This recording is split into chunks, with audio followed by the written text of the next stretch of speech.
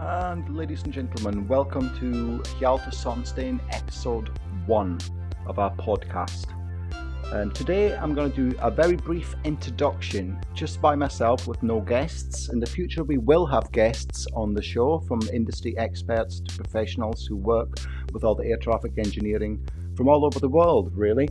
But today I just want to do a little bit of a introduction about what the actual the concept of the podcast is going to be and how it's going to pan out as we go forward with it. So to begin with, a little bit about Hjalte Sonstein then. So the main question I've been asked is, what does the name mean?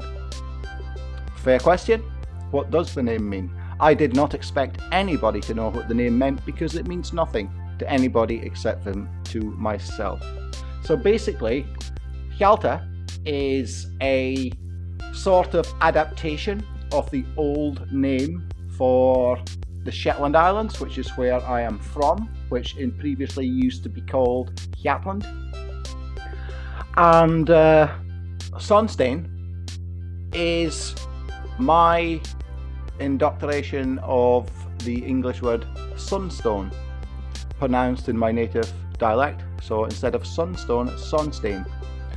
And basically the sunstone was a crystal stone that the Vikings used to use for navigation.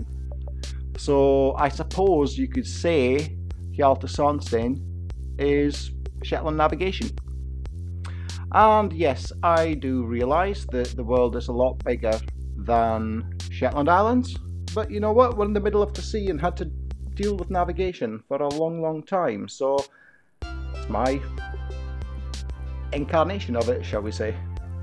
So that is where the name comes from, and the purpose of this podcast really is to sort of really promote the work done by the air traffic control engineers. So the tagline underneath Hjalte Sonstein is CNS, ATM and ATSEP. And that stands for CNS first is communications, navigation and surveillance. Then ATM is your air traffic management. And ATSEP is the acronym for the actual people who do the job, the air traffic safety electronics personnel. As the name suggests, communication, navigation, surveillance, air traffic management, ATSEPs, it's a big mouthful. So we love nothing more in aviation than to use abbreviations, and we have thousands of them. But what it tells you is the wide-ranging roles that these engineers have to take on, varying from systems like telephone lines, telephone exchanges, right up to radar systems, even space-based technology. Everything in order to keep the aircraft flying safely through the skies all the time, to get you guys from point A to point B out for your holidays or on your business trips. There is a whole army behind the scenes running all this equipment, and it's incredibly complex. But we'll start by looking a little bit to begin with at communications. So what is communications? In all our lives, communication is the main thing in everyday life. How we speak, how we look, how we present ourselves, how we interact with other people. But actually, it's a tiny percentage of communication which is verbal or vocal. And that gives a challenge to air traffic control, because that is all they have, is voice communications, or it was all they had, voice communications and language. And this means that everything that is said from an air traffic control perspective has to be absolutely precise and unambiguous. It has to be clear, concise and to the point, and also as short as possible. So the controllers have set phrases which are used, and certain words and terminology, and these are used all over the world. It doesn't matter where you're from, which is your native language. The international language for air traffic control is English. So a few examples, like you will never hear the word yes said on.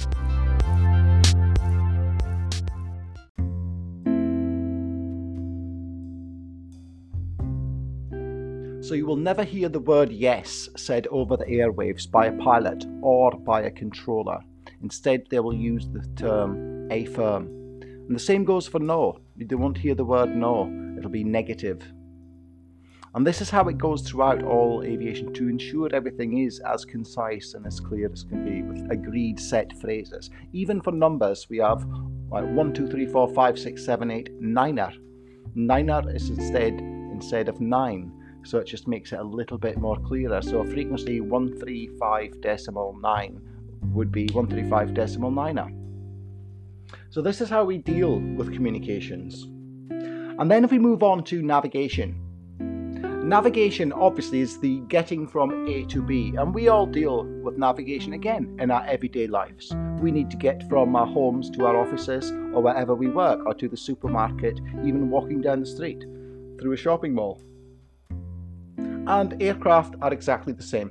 They need to be able to get from point A to point B. And sometimes this can be quite challenging, especially over oceanic areas, big vast oceans with no landmass where we can put any beacons. But on dry land, we can have navigation beacons. So a pilot can simply navigate from beacon 1 to beacon 2 to beacon 3 to beacon 4, just retuning as he goes, and that's going to take him along a route to within a rough guided area.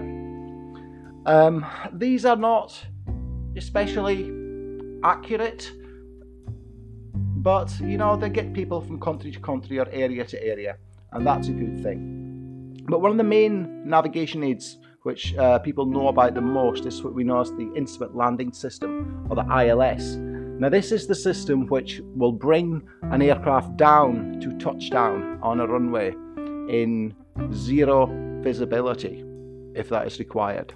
Now, it's not only the equipment that allows that to happen. There's a number of other things in the airport which have to be all in alignment for an aircraft to be allowed to land in zero visibility. The aircraft, for one, has to be capable of it.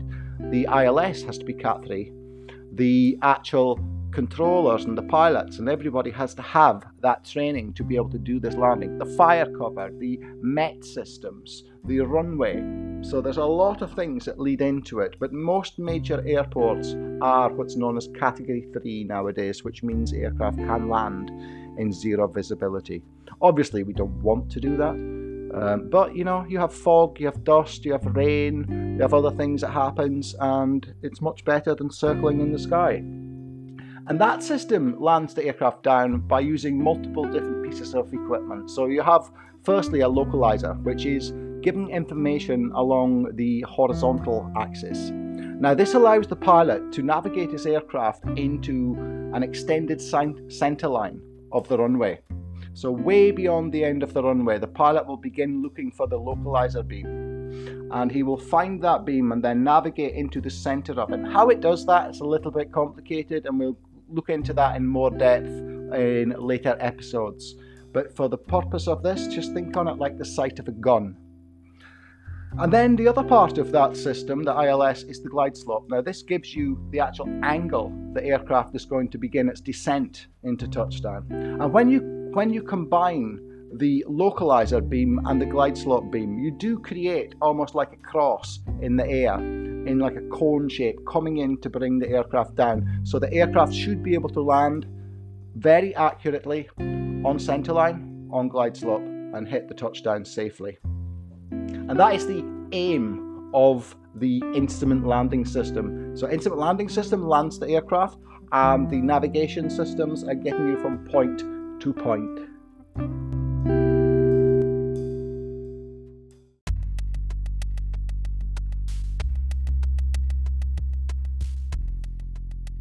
And then the third letter in the CNS is the letter S, or Sierra.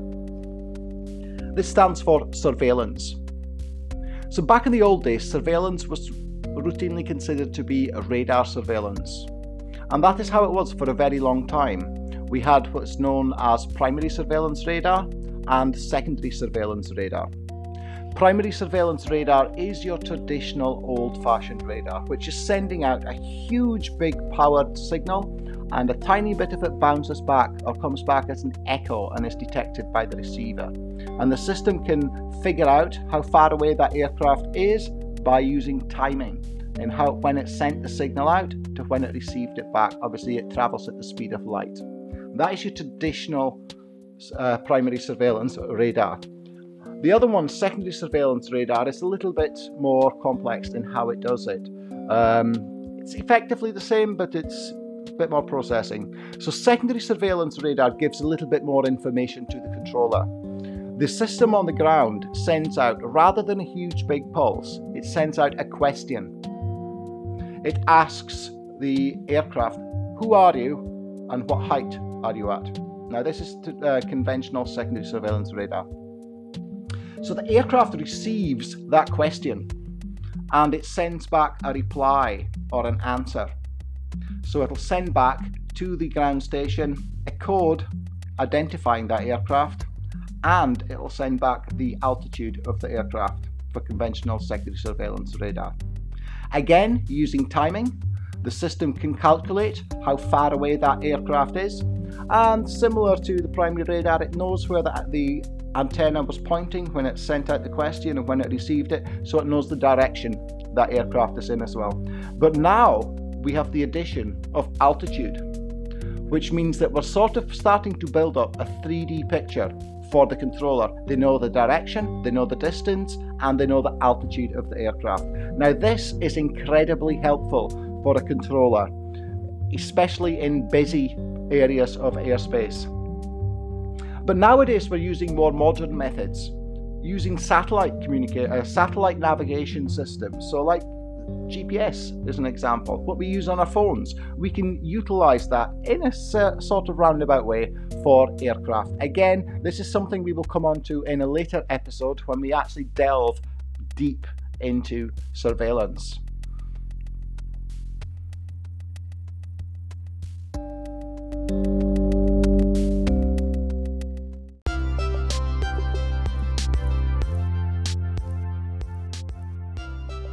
Now, when we think about those CNS, communication, navigation and surveillance, obviously there's a lot of data involved.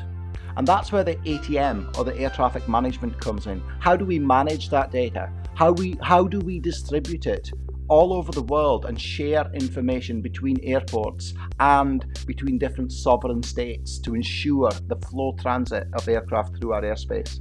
Now, this is an incredibly complex job, and I am just going to simply skim over it.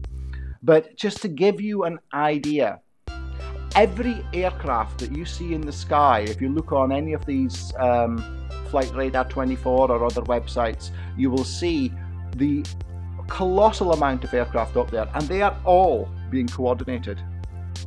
Nothing is flying free, so they are all under some form of coordination, and that requires a lot of planning and a lot of sharing of information. So we have in effect our own networks, almost like your own World Wide Web for air traffic control. Almost, not quite, but it's similar. Even dedicated networks go back to the 1950s, and there is new technology, there's old technology. Different countries have different versions, different countries have different infrastructure and different wealth capabilities, but everything needs to speak together. So it's incredibly complicated, and there is no way that I can cover that in this, but to give you a rough idea, every aircraft is being coordinated. All the data is readily available for all controllers all over the world at all times. And that is down to flight identification, their positioning, their planned routes, even down to information like fuel levels. And nowadays we even have like how many people are on board, any significant information. We also have lots of information coming from the aircraft just simply going into the cloud storage in case it's needed in the future. So there is a huge amount of that ongoing, and it is an immense task for the engineers to coordinate and manage all that, to be able to present it to the controllers. Absolutely huge task.